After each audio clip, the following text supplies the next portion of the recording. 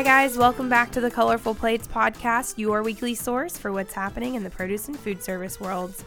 As always, we'll start out with our market reports, and this week Jamie chatted with Angela Carlino Milani and executive pastry chef Jessica Perez from Carlino's Market, who happens to be a customer of Seashore Fruit and Produce, who is part of ProAct's distribution network. Their full interview will be aired on Thursday, and you won't want to miss it, trust us.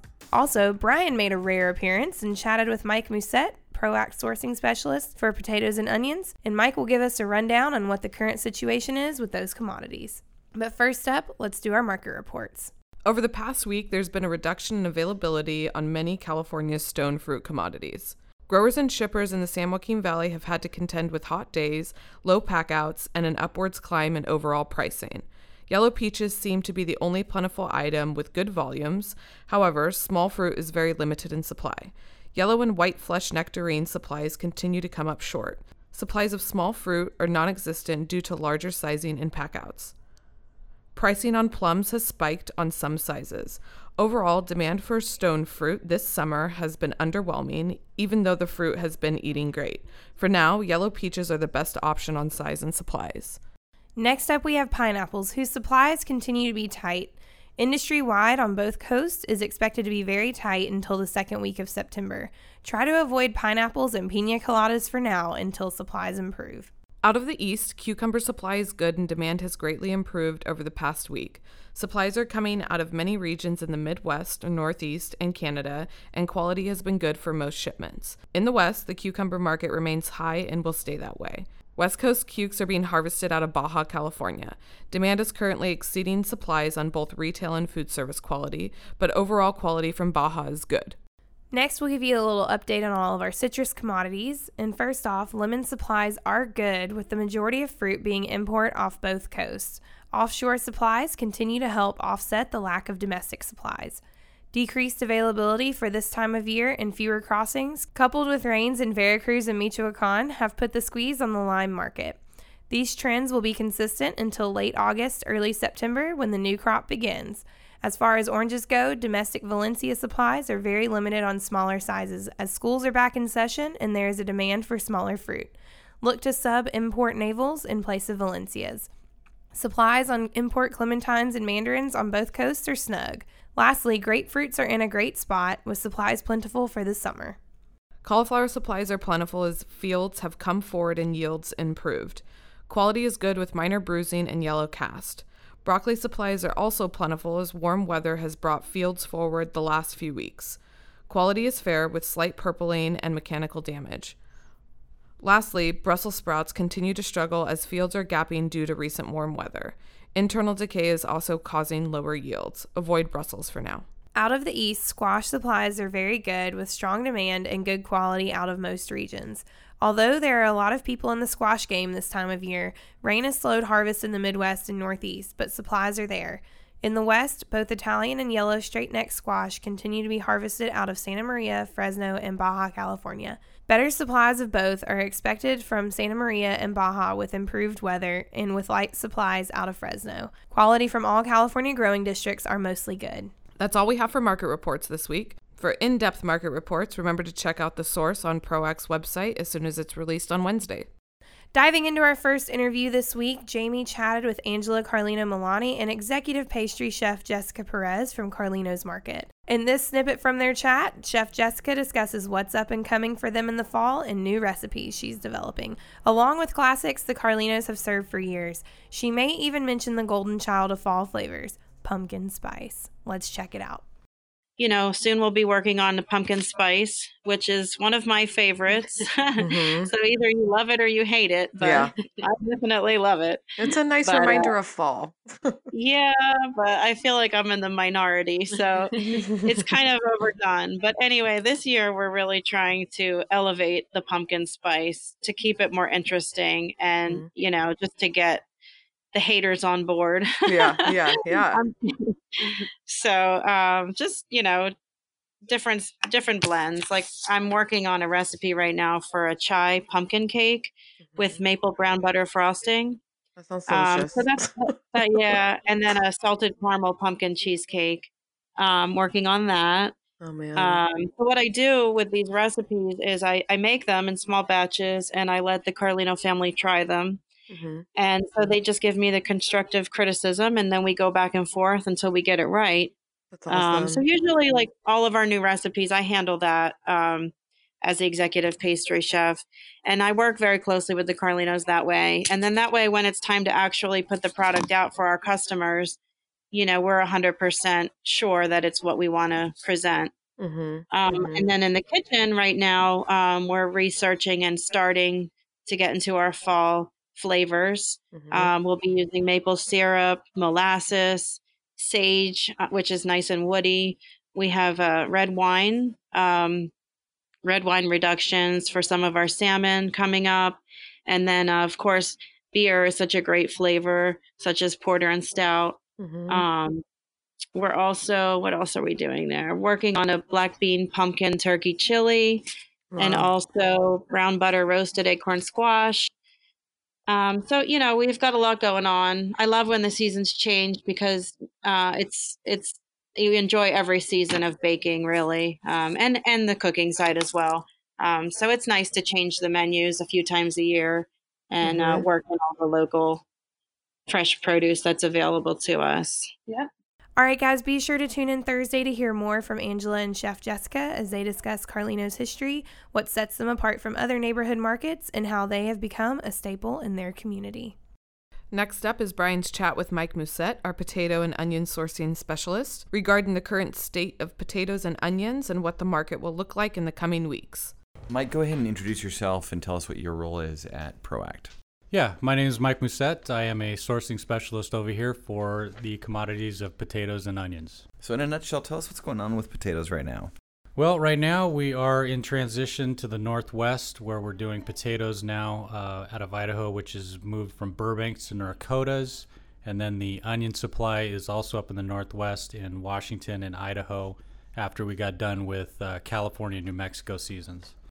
And from what I hear, there's a bit of trouble brewing. So unpack. No? No, it's actually, I'm glad to see that we're up in the Northwest now as we've gotten through the smaller regions. Now we're getting up into the, I guess you can call the prime area of the Northwest where supplies will get better.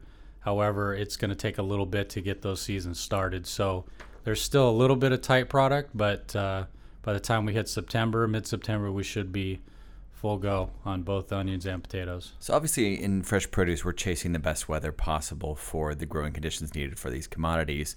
So New Mexico, California, that season is over the summer when it's milder. But up in Idaho, that weather, the harvest time is from what, late August to early October? Well, it depends on what you're talking about. As far as potatoes, we have those year-round up there. Right now is the time for harvesting new crop. So we just got done with storage Burbanks. Now we're doing harvest of Norcotas as well as Burbanks. So it's all fresh product that they are harvesting over the next couple months to get into storage that they can have until about mid-August. So Mike, go ahead and give me a whole monologue. Say, give me a whole, here's how potatoes work in North America. Is from this time to this time, you're going to be getting storage out of Idaho because they can store for this amount of time. But then we start harvesting here. And right now we're in the season where we're moving back up to the Northwest. Right. So Idaho, like I said, is the prime region. They typically start planting in March, and then they will start the harvest, which is right about now, mid-August, and they want to get those potatoes out of the ground by no later than the end of October, before the frost starts hitting up there in the Northwest. So right at this time, they're currently harvesting Norcotas. They'll also start a harvest on Burbanks, and then by that time of mid-October, they're putting everything into storage. From then until we get to now, which is August, they will have storage potatoes to fulfill those orders. So those other regions, the regions down south, the regions in Wisconsin, the regions in New York, those are more filler regions for the heavy lifting that Idaho does. For the most part, yes. Idaho seems to be the prime area for potatoes, and what potatoes are known for is Idaho. These other regions, they will have supplies of Norcotas, not necessarily Burbanks. Not not really a filler item, but just more regional spots for closer areas to, delivered parts. And if somebody wants a Wisconsin Norcota or a Colorado Norcota, those are available typically most of the year as well. So our listeners have come to understand really that in fresh produce there are overlaps, and those overlaps are oftentimes when we see problems. So at the tail end of one season and the beginning of another season, are we in an overlap period right now? We are, well, it's for potatoes, it's always an overlap. It's just it depends on the size that they're coming up with. It depends on what the crop looks like. Like this past year, for example, we had a very wet, cold spring. So a lot of those supplies that were going into planting and harvesting, the sizing wasn't coming out right. They were mainly smaller potatoes, so larger sizes were a very big challenge this year. And it looks like it's going to be the same type of deal this year. A lot of small sized potatoes, so the larger ones will be an issue this year as well. So can you give me an idea of what can be expected over the next 1-2 months when it comes to potatoes and food service? Over the next couple months, it's going to be all about harvest. The sizing is the issue, and the transition to Norcotas is. So once we move into Norcotas from Burbanks, our challenge is going to be the larger sizes, the 40 count through 70 count, as well as number twos. We saw a good supply of number two product with Burbanks, just because that potato will produce a more misshapen, it has more defects, so you will have number twos coming out of that product. When we move into Norcotas, these are much nicer potatoes. You won't see those number twos coming in. What they tend to do is they move into a number one box, and they'll just discount it, typically a little bit off of those count products. So a 10 ounce two is typically in your 50 to 70 count range. They'll use a number one product for that. And then your 6 ounce twos, they'll go into roughly a 90, 100 count, and they'll use that. So it'll be much higher prices on those number twos than Burbanks. So some sizing issues. Anything else that's going to happen over the next 1 to 2 months when it comes to potatoes? No, I think it'll be a little bit of a struggle just to get orders completed while they're doing the harvest. But once things get into storage and everything's under the barn, so to speak, we should be good supply. It's just going to be a little bit tighter on the larger sizes because the size profile is leaning to the smaller ones this year as well. Excellent. Mike, can you talk about onions? Are anything happening in the onion market we should know about? So onions have been a real struggle this year. As a matter of fact, they were talking about the FOB pricing that they had going through the California desert, the California Valley, New Mexico region. Price-wise or market-wise was the highest they've seen in history. The season that we had was basically due to the weather problems that we had, or the extensive amount of rain, the cold temperatures was not conducive to the plantings or the harvesting, and the yields were way down this year. So markets were extremely high, product was very tight. The size profile was leaning more towards the super colossal and colossal, the larger onions. They had to leave it in the ground longer just because of that weather issue. So the onions sized up, and that's what the problem was this year. As we get into the Northwest, we're going to start to see a smaller size profile. So we're going to have more jumbos and mediums. And I have been looking very forward to September because it has been a struggle this year. As we start off in the Northwest, we've got great supplies. Super colossal and colossal yellow are going to be the limited sizes.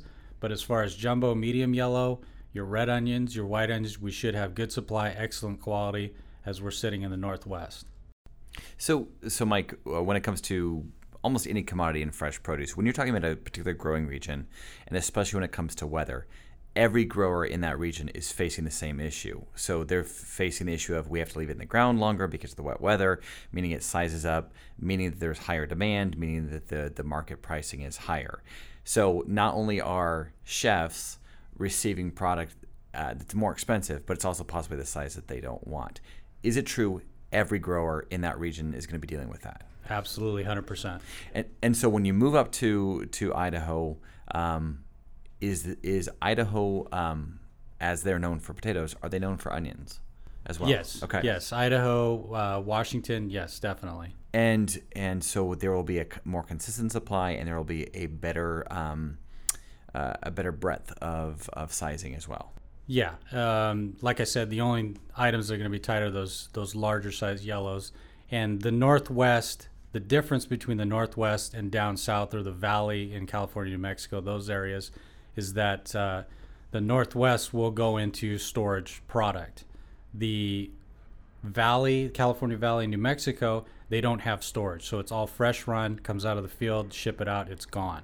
Yeah, so the Northwest will have storage crops. So once they get the harvest done, they've got those barns full of onions. So there's plenty of supply.